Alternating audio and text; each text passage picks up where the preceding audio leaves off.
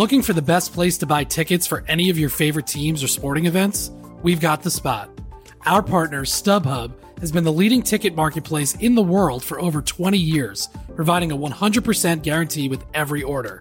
From a worldwide selection of live events, the widest choice of tickets and industry-leading partnerships, StubHub has what you need to purchase with confidence.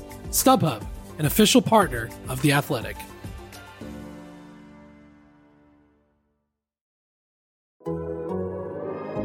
The Athletic.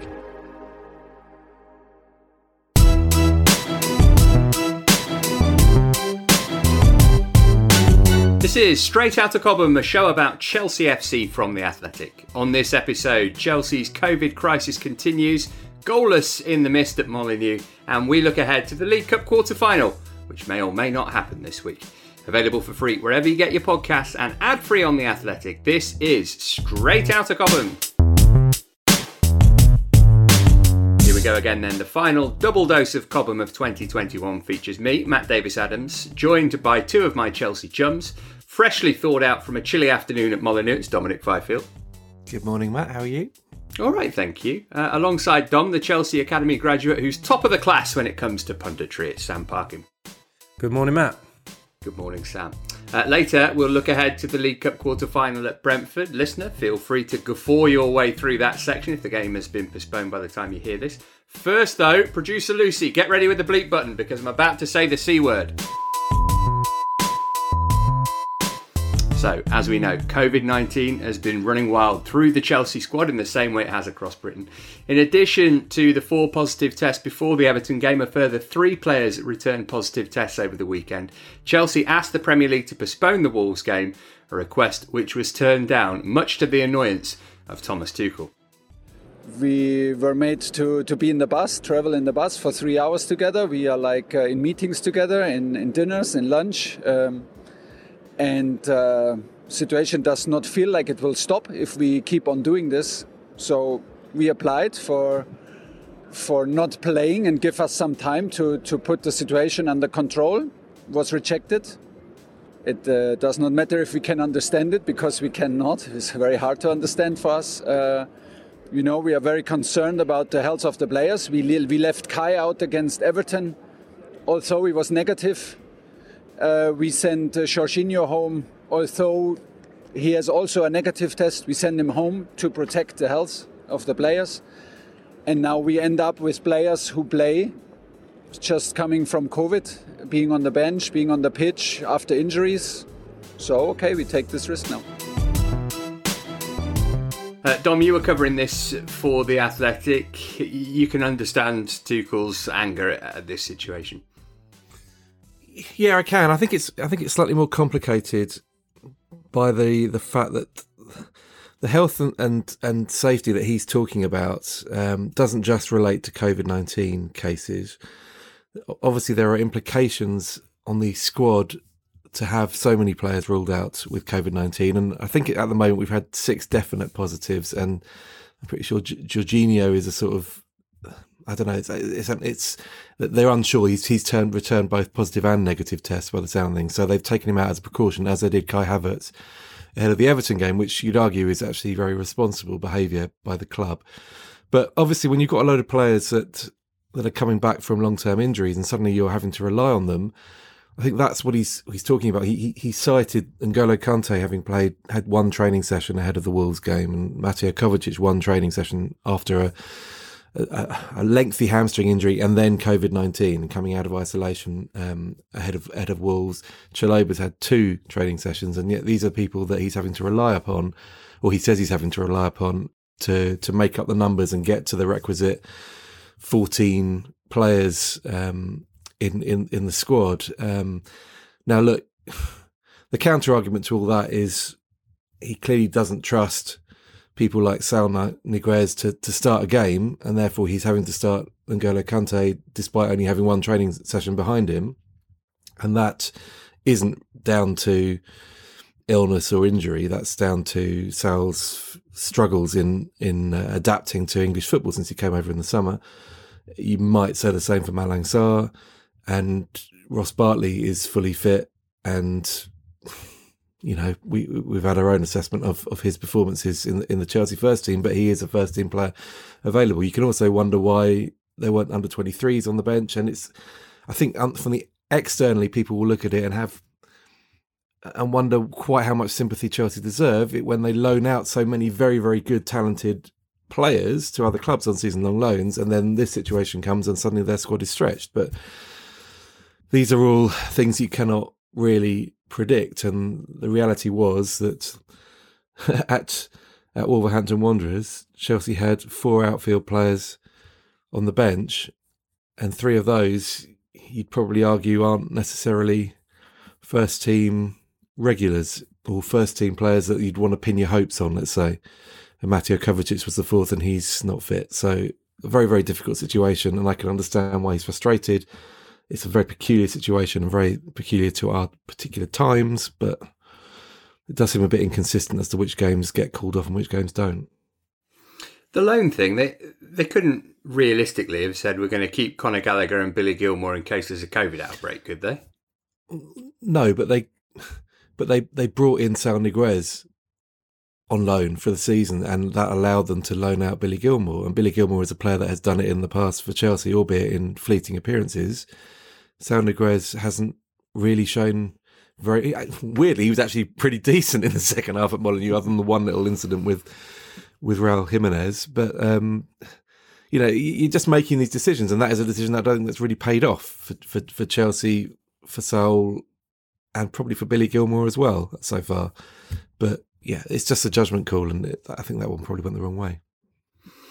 Just on Saul, by the way, I tweeted yesterday that he was coming on at half-time. If you ever want to get some engagement, Dom, just tweet something about Saul. Some of the replies, that's enough for me, it's time to go. WTF, no Matt, please don't say that. Optimism now gone. We definitely aren't serious. One mistake, but otherwise not bad from Saul. Time to take my antidepressant pills. Do Tuchel want me dead or alive? What the F? When does it end? To do what? Scapegoat. Hard to stay glass half full when I see those 11 words on my timeline. But as you say, I actually thought he did all right. Sam, to bring it back to the COVID thing, if you were a player in the Chelsea squad who tested negative, would you have felt okay about getting on the coach to Wolves and back with the rest of your teammates? No, I don't think so. I think when we're talking about the extent of the outbreak in the camp now, I think that would have made me feel a little bit uncomfortable, to be honest. I think when all the safety measures are in place, like they have been, for large portions of the pandemic, I think it would have, probably thinking back to my playing days, been a bit of a distraction, to be honest, and, to get out there. But I think the speed that is moving at the moment, it's so unprecedented. It's changing every day. I think it would have been incredibly difficult for the decision makers at Chelsea to get the 3 coaches organised, to have the team meeting remotely, to train differently, just because this has all just happened so quickly over the last few days. So I do completely understand where Thomas Tuchel was coming from in if you're looking at this game in isolation and looking at the last few days. So yeah, I probably wouldn't have wanted to go ahead, to be quite frank. But I think it's different when you're in the dressing room and you go out there for the game. And I think they gave a good account of themselves as they did in terms of the attitude against Everton. The second half yesterday was nothing wrong with it, and probably showed you just how good it is to have Kante back in the side. I think for Saul in that second half in particular, he makes such a difference. But yeah, I mean, for me right now, there shouldn't have been any football at the weekend, I don't think, in the Premier League. And obviously it looks like we're going to see that in the week or two ahead.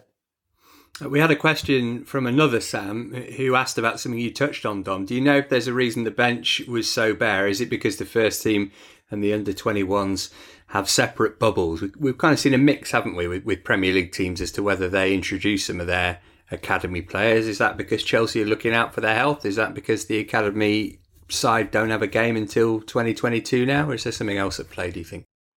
I suspect it's probably, again, down to the repercussions of COVID ravaging the calendar and the schedule. I think I'm right in saying that the 23s Were they due to play Manchester United towards the end of last week? Friday night, yeah. Yeah, same with the 18s that went as well. So they haven't trained since Thursday. That was what Chelsea were suggesting yesterday, that the 23s hadn't trained since Thursday, and therefore for some reason wouldn't be ready to feature for the first team. But I think probably more of it's a logistical thing. It's, you know, I mean, it's getting them.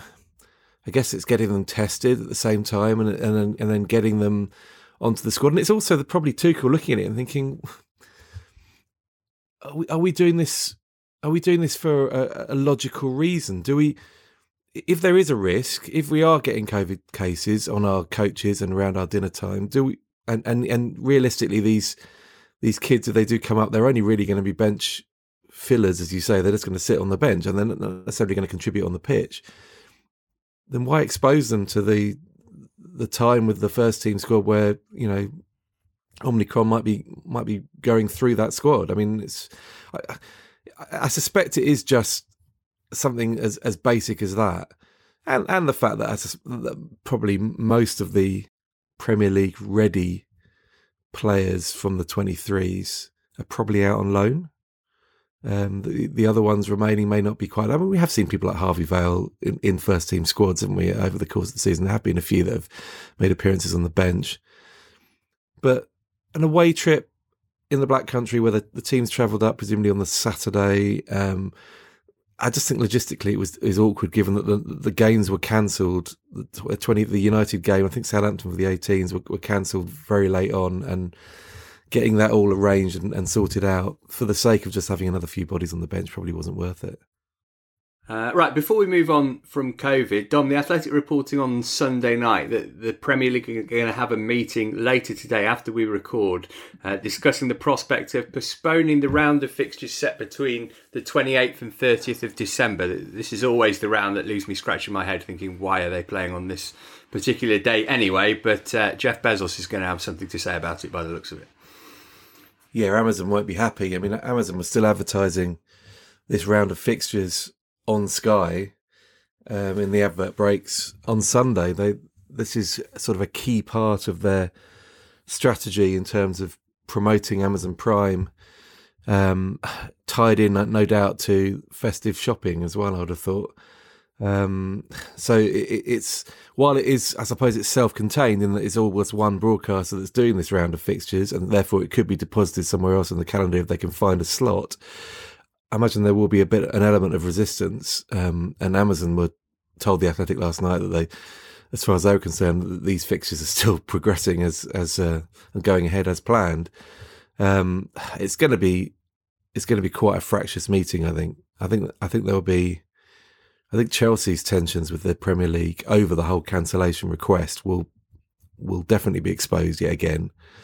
The implications of that will rumble on. And they've got to try and come up with some kind of clear and obvious plan as to why a game, what's the stipulation for a game to be postponed? How many cases does it take for a game to be postponed? That's not easy, because it relies on trust when it comes to lateral flow tests and trust in terms of, you know, players who are injured. And, you know, some clubs will, I'm sure there are clubs out there that are thinking, well, that should be quite an advantage if we did have that round of games postponed, because that would give us a chance to get some of these injured players back at some point in the latter stage of the season, where we might be stronger to take on those fixtures. But it's a difficult one to do, but they need some kind of clarity, because at the moment, what really is, I think, undermining the integrity of the competition is that no one knows what it takes to get a game postponed, and why some games are taking place and others aren't. Sam, Amazon have got plenty of money. If they're football savvy, they probably realise that round of fixtures usually features some of the worst quality games of the season. So you'd hope they could be talked into moving it. But if anything illustrates the fact that footballers play too much football, it's the fact that they can't find a space in the calendar to squeeze an extra round of games in. So it's not a surprise that this is going to be difficult, because the season's so packed already. No, it was always found it difficult to physically, I think, to play on that day. I think as well, mentally, once you've trained on Christmas Eve, Christmas Day, played on Boxing Day, that was a perfect opportunity, I always felt, to just switch off just for a few hours. And I tended to do so, but then you're back in training the following morning and then you're out there again on the 28th, which I did find incredible, really, because I think the human side of it as well, once you've looked after yourself and you've prepared for Boxing Day, to give every supporter the opportunity to have that tradition, it would have been nice in my point of view to be able to have a couple of days to rest post Boxing Day. So I've never really understood it from that point of view. In terms of what's going on now, I don't know. Is this potentially just in line with maybe what's going to happen in the country with the government? Are they going to make a decision a little bit further down the line? So that gives everyone the opportunity to go to the football on Boxing Day, and then maybe we're going to see a change in the days following that. That's all I can think about, because the sensible thing at the moment would be to postpone Boxing Day, wouldn't it, and give everyone a little bit more time to get ready for that round. Well, listener, there will come a day when we don't need to talk about the pandemic, but it won't be for a while yet. You'll be pleased to know we'll be discussing the much more palatable concept of a goalless draw in the West Midlands. This episode is supported by FX's Welcome to Wrexham. Celebrity owners Rob McElhenney and Ryan Reynolds' small-town Welsh football club has finally been promoted into League Two after 15 seasons in the National League. Dedicated staff and supporters celebrate the city's return to glory while bracing for the newfound challenges that come with being in a higher league. Will Wrexham AFC stand up to the challenge and rise again into League One? FX's Welcome to Wrexham premieres May 2nd on FX, stream on Hulu. This episode is brought to you by Michelob Ultra, the official beer sponsor of the NBA. Want to get closer to the game than ever before? Michelob Ultra Courtside is giving fans the chance to win exclusive NBA prizes and experiences like official gear, courtside seats to an NBA game, and more. Head over to MichelobUltra.com/courtside to learn more. Wolves 0, Chelsea 0 on Sunday then. One for the purist, if the purist in question thinks goals are impure. The draw, coupled with Manchester City's win at Newcastle, means Chelsea are now 6 points behind Guardiola's guys in the title race, with Liverpool sandwiched between City and Chelsea. Dom, you and I were there. Some debate as to whether we were served roast beef or roast lamb, but no debate about the fact that it was a pretty tepid game of football. Yeah, and it was eminently predictable, not least by Wolves having, as Tim Spears told us last week, they have gone binary of late, and they don't. There's not an awful lot of entertainment in their games, generally speaking. I thought Chelsea were, understandably, possibly given the makeshift nature of their team, rather flung together nature of the side, they were a bit off the pace first half. Didn't look really with it, and Wolves were the more threatening team. But after the interval, I thought Chelsea responded well. They were far more aggressive. Thiago was imperious as ever. And N'Golo Kante is, I know we say it so often, but he's a complete freak of nature. For him to perform like that and to have run for 90 minutes non-stop and played as a number 10, who got back to fulfill duties of a number 6 at times, after one training session following a knee injury and a month out, was just phenomenal. The bloke is incredible. But, you know, it's hardly a surprise that Chelsea didn't score a goal. They haven't got a striker, and Christian Pulisic's toils in that number 9 role really summed up the lack of cutting edge, the one opportunity that Chelsea did carve out. You know, you're looking at Liverpool or Manchester City, and they stick that away because they've got natural goal scorers up top, and Christian Pulisic was denied by the goalkeeper, and with that went Chelsea's best opportunity and best chance of claiming the 3 points. Yeah, Sam, Pulisic's an interesting one, isn't it? We talk a lot about players having to take their chances when they're given the opportunity. It's been a real stop-start season for him, but you kind of feel sorry for him because he wasn't playing in his natural position, but at the same time, he didn't exactly show that he should be trusted going forward. No, and I've said a few times that I think Christian Pulisic's one of the players that struggles to find a role in this system. I'm not saying that Thomas Tuchel is going to do it, but if the problems continue to arise in terms of team selection, he may have to change the shape at some point, and that may see Christian Pulisic, for one, prosper in a slightly different role. Off the left-hand side, I think that would be his best position. Looking at yesterday's game, I don't know what Dom thinks, but would Mason Mount be a better option down the middle to play as an out-and-out false nine, so Christian Pulisic can still run beyond from a wider position, get the ball, get turned and run into space?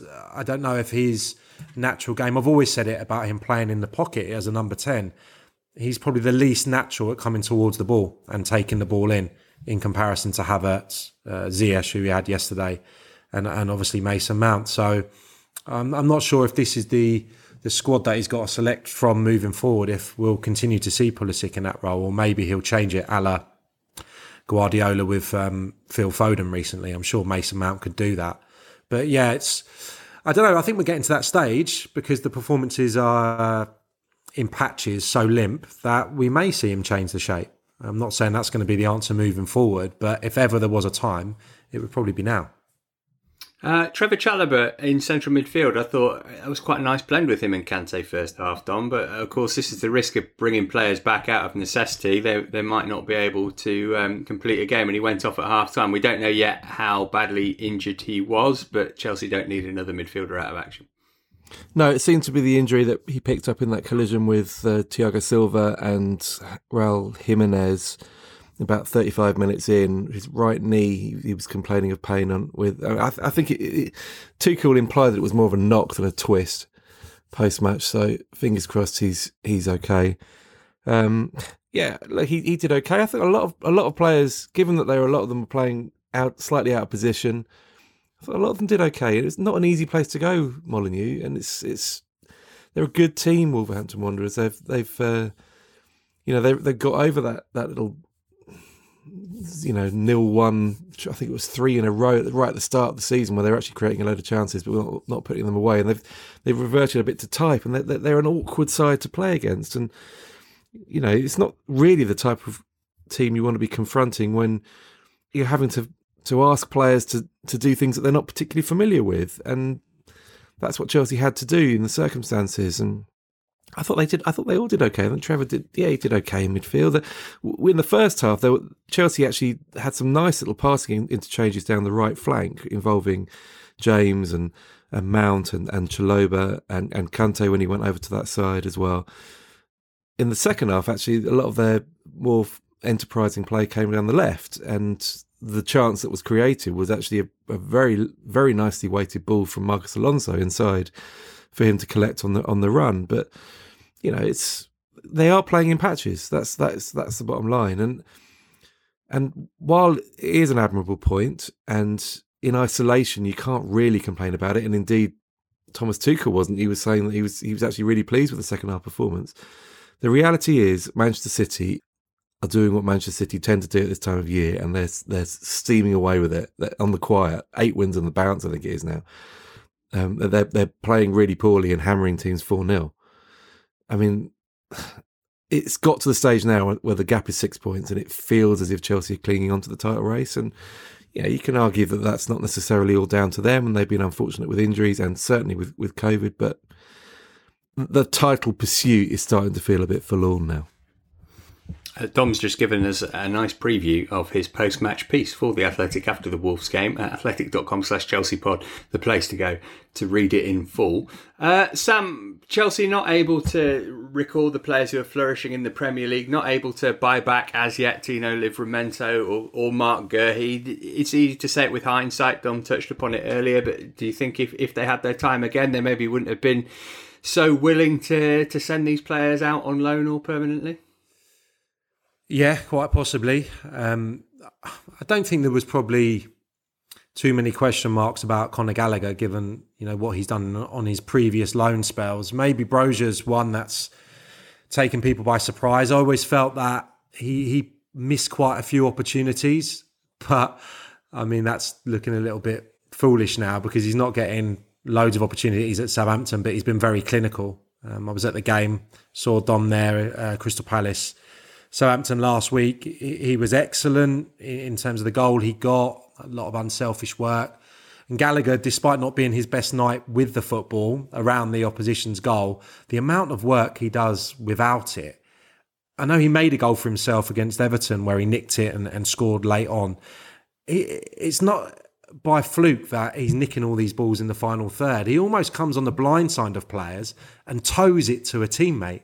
He's got an incredible knack of nicking the ball and getting attack started, transitions in dangerous spots on the pitch. So, Chelsea could do with him right now. They're unbelievably so, because he's really excelling in all parts of his game. So, I think I said it, I think, on last week's pod, if he's back next season, irrelevant of what players they've got in that position, or maybe if they bring one more in, he has to be in that squad on merit, really, for what he's done in this short spell at Palace. Quite pronounced, Dom, I think, if you look at the respective outputs this season of Conor Gallagher and Ruben Loftus-Cheek. I wonder if it might be Ruben's place in the squad that he takes next season. I'm not sure that they're certainly not playing the same roles now, although Ruben's not doing anything at the moment. Ruben's been almost a sitting number 6 of late, and it will be. It's intriguing to wonder where Gallagher fits into a Tuchel team. This was when Simon was working on his pieces on Gallagher last week. He was asking where Gallagher is playing in the Palace team, and he's in a 4-3-3. He just fits that right-sided midfielder in the midfield 3, and that because he can provide all his dynamism and energy there. But Chelsea don't play that. So is he going to be a 10 in this Chelsea system, or will his return alone isn't going to spark Tuchel to change how the team's set up, because the team is set up at the moment for Thiago Silva and Jorginho to feature and to protect them, really. So it's intriguing to see where he goes, because I don't think he is a 10. I think if he starts almost too far up the pitch, and a bit like the Lampard situation when he was asked to play further up, he didn't necessarily always work because he likes to time those runs, and that is something that Tuchel will ponder. He has been brilliant this season, Gallagher, but he's been brilliant because he's been perfect for what Palace want him to do. He is the dynamism for that midfield. He just fits their system. He's ideal for that. It's almost, if Palace tried to get him a year earlier under Roy Hodgson, and I don't think he would have had the same kind of impact in a 4-4-2 with Roy Hodgson. I think we wouldn't have been saying, giving the same superlatives to Gallagher's performances. But he'll go back to Chelsea a much better player for the experience of. That's the quandary that going back to the original issue about whether people should be loaned out. They will inherit a much better player in the summer on the back of a season of being integral at Crystal Palace, and that will benefit Chelsea in the long run. Same with Broja. He was brilliant. Completely blew me. He surprised me how good he was and how quick he was, actually. I didn't think he had that pace to him. Lovely finish for his goal as well. That's what these clubs are having to sort of weigh up. Do they accept that this isn't going to be, they're not going to have any use of this player for a season? The recalls will get met because these guys have got the quality to play for these mid-table teams.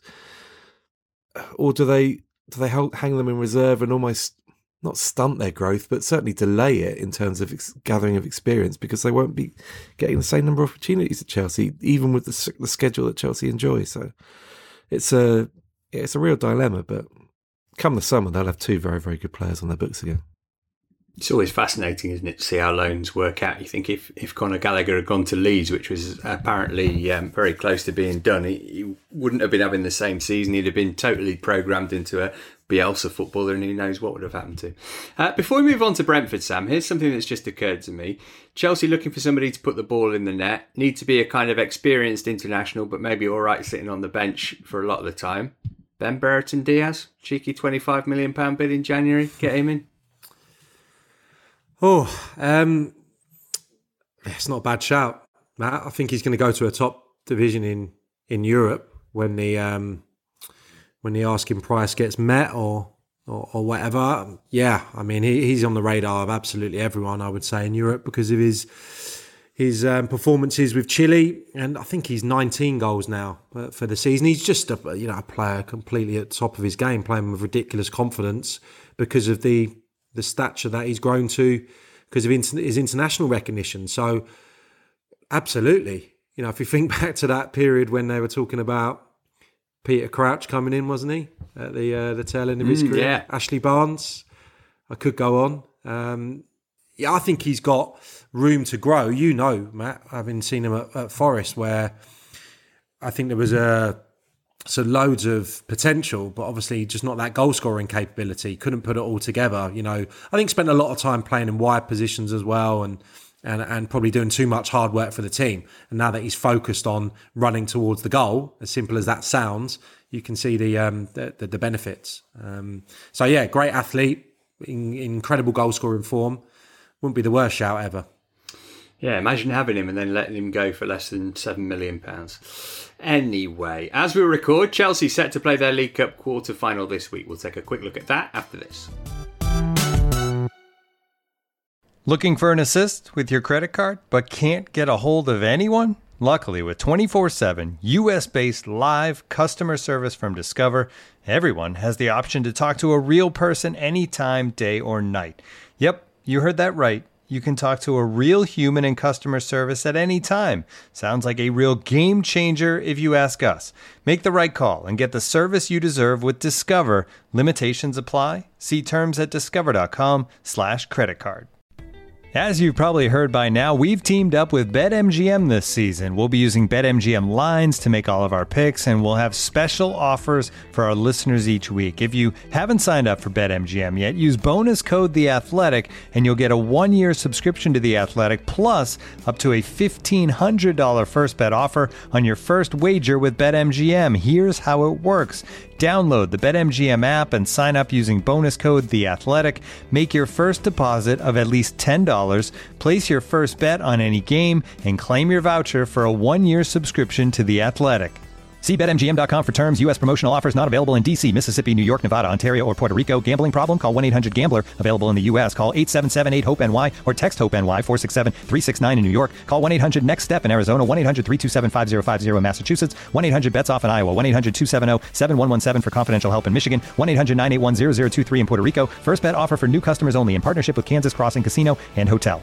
Don't forget, if you haven't signed up for BetMGM yet, use bonus code The Athletic, and you'll get a 1-year subscription to The Athletic, plus up to a $1,500 first bet offer on your first wager.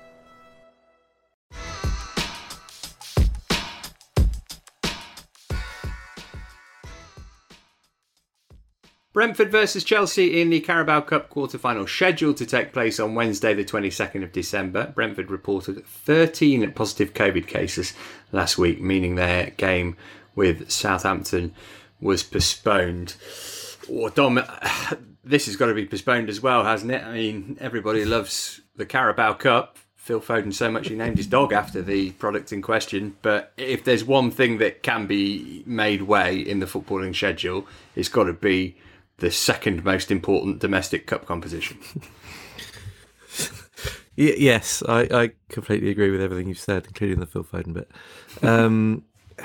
It'd be very surprising if this game went ahead. Likewise, the Aston Villa game on Boxing Day, given Villa have had their own outbreak as well. But what is remarkable is, as of yesterday, admittedly everything is day to day at the moment, and Chelsea had started Sunday morning trying to get the Wolves game postponed, but they didn't know. They don't know whether Wednesday's game is happening or not. And yet players are due in back at Cobham today to start preparations for it, and they don't know whether this match is even going to happen. And everything about the preparations for Wolves was about chaos. That was the theme of the piece I wrote, really, chaos. No one knows what's going on. No one knows, A, whether games are going to be played, B, whether anyone's going to test positive, or just the shambles of everything at the moment. And it's not just football; it's society. None of us know what's going to happen from day to day at the moment, but it has infected, for probably an inappropriate use of a word, but it has infected football as well. And this uncertainty is ludicrous. it's blatantly obvious that game isn't going to take place. It shouldn't take place because Brentford haven't been able to fulfil their fixture at the weekend. So why isn't it off already? Sam, do you think that there would be a case for Chelsea just saying we're not going to play this game?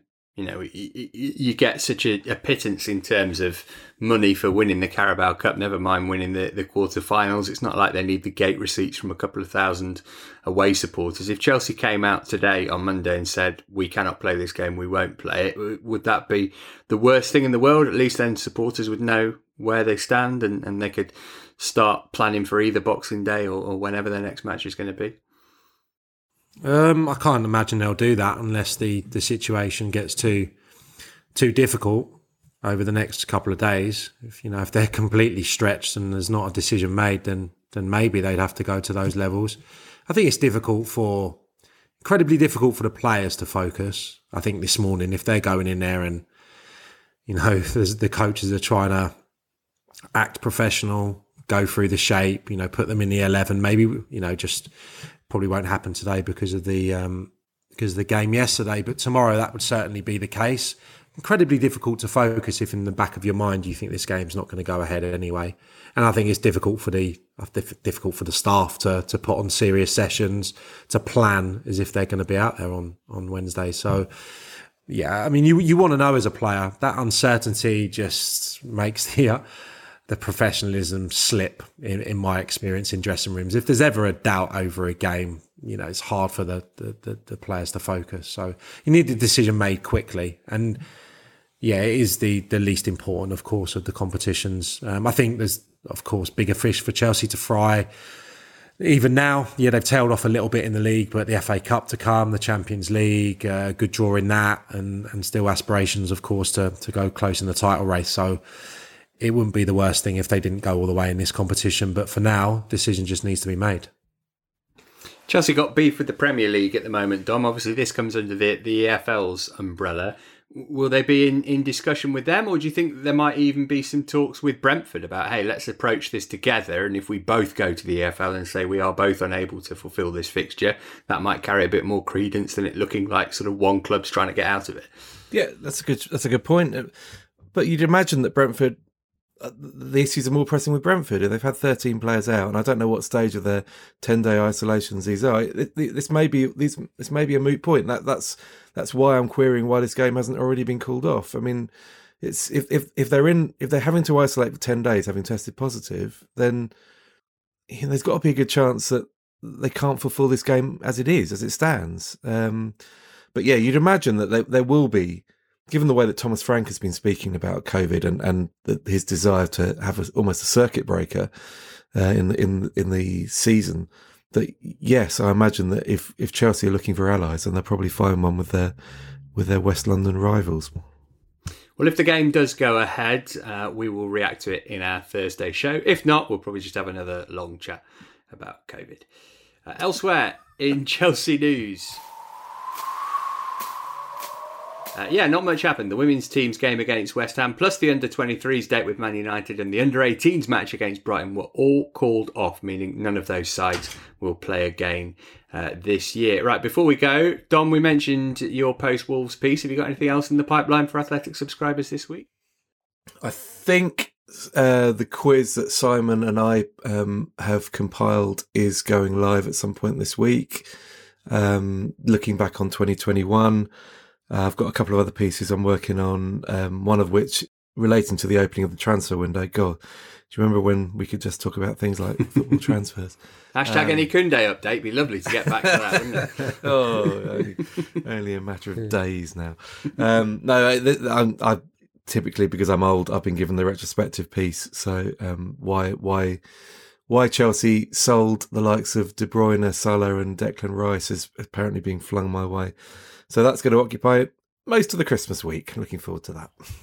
I just saw producer Lucy frantically scribbling down there. I'm guessing that she wrote, do Athletic quiz, because in Thursday's pod, Lucy and I are going to be the participants in our weekly quiz. And so she's thinking that she can maybe get a head start there. And I've just absolutely kiboshed that, haven't I? Which in retrospect was not Isn't it going to be brilliant, though, when all the listeners finally realise that Lucy's actually Liverpool and speaks with a broad Scouse accent. It's going to be fun, listener. Thursday show, it'll be our final one of the year, so we'll be doing all sorts of look backs and embarrassing me and Lucy with our lack of knowledge. Sam, you're heading off on your festive break now, right? So what? No more live football for you this year? Probably not for any of us, to be fair. Oh no, I think I'm penciled in for a couple of games in between Christmas and New Year that are going to be called off. So lovely. I'm in the same boat as everyone else. All right, athletic.com/ChelseaPod, the place to go to sign up if you're not currently a subscriber. As I say, Thursday, our final show of the year, so do join us for that if you can. Until then, from Sam, Dom, Lucy and me, thanks for your company today. We'll speak on Thursday.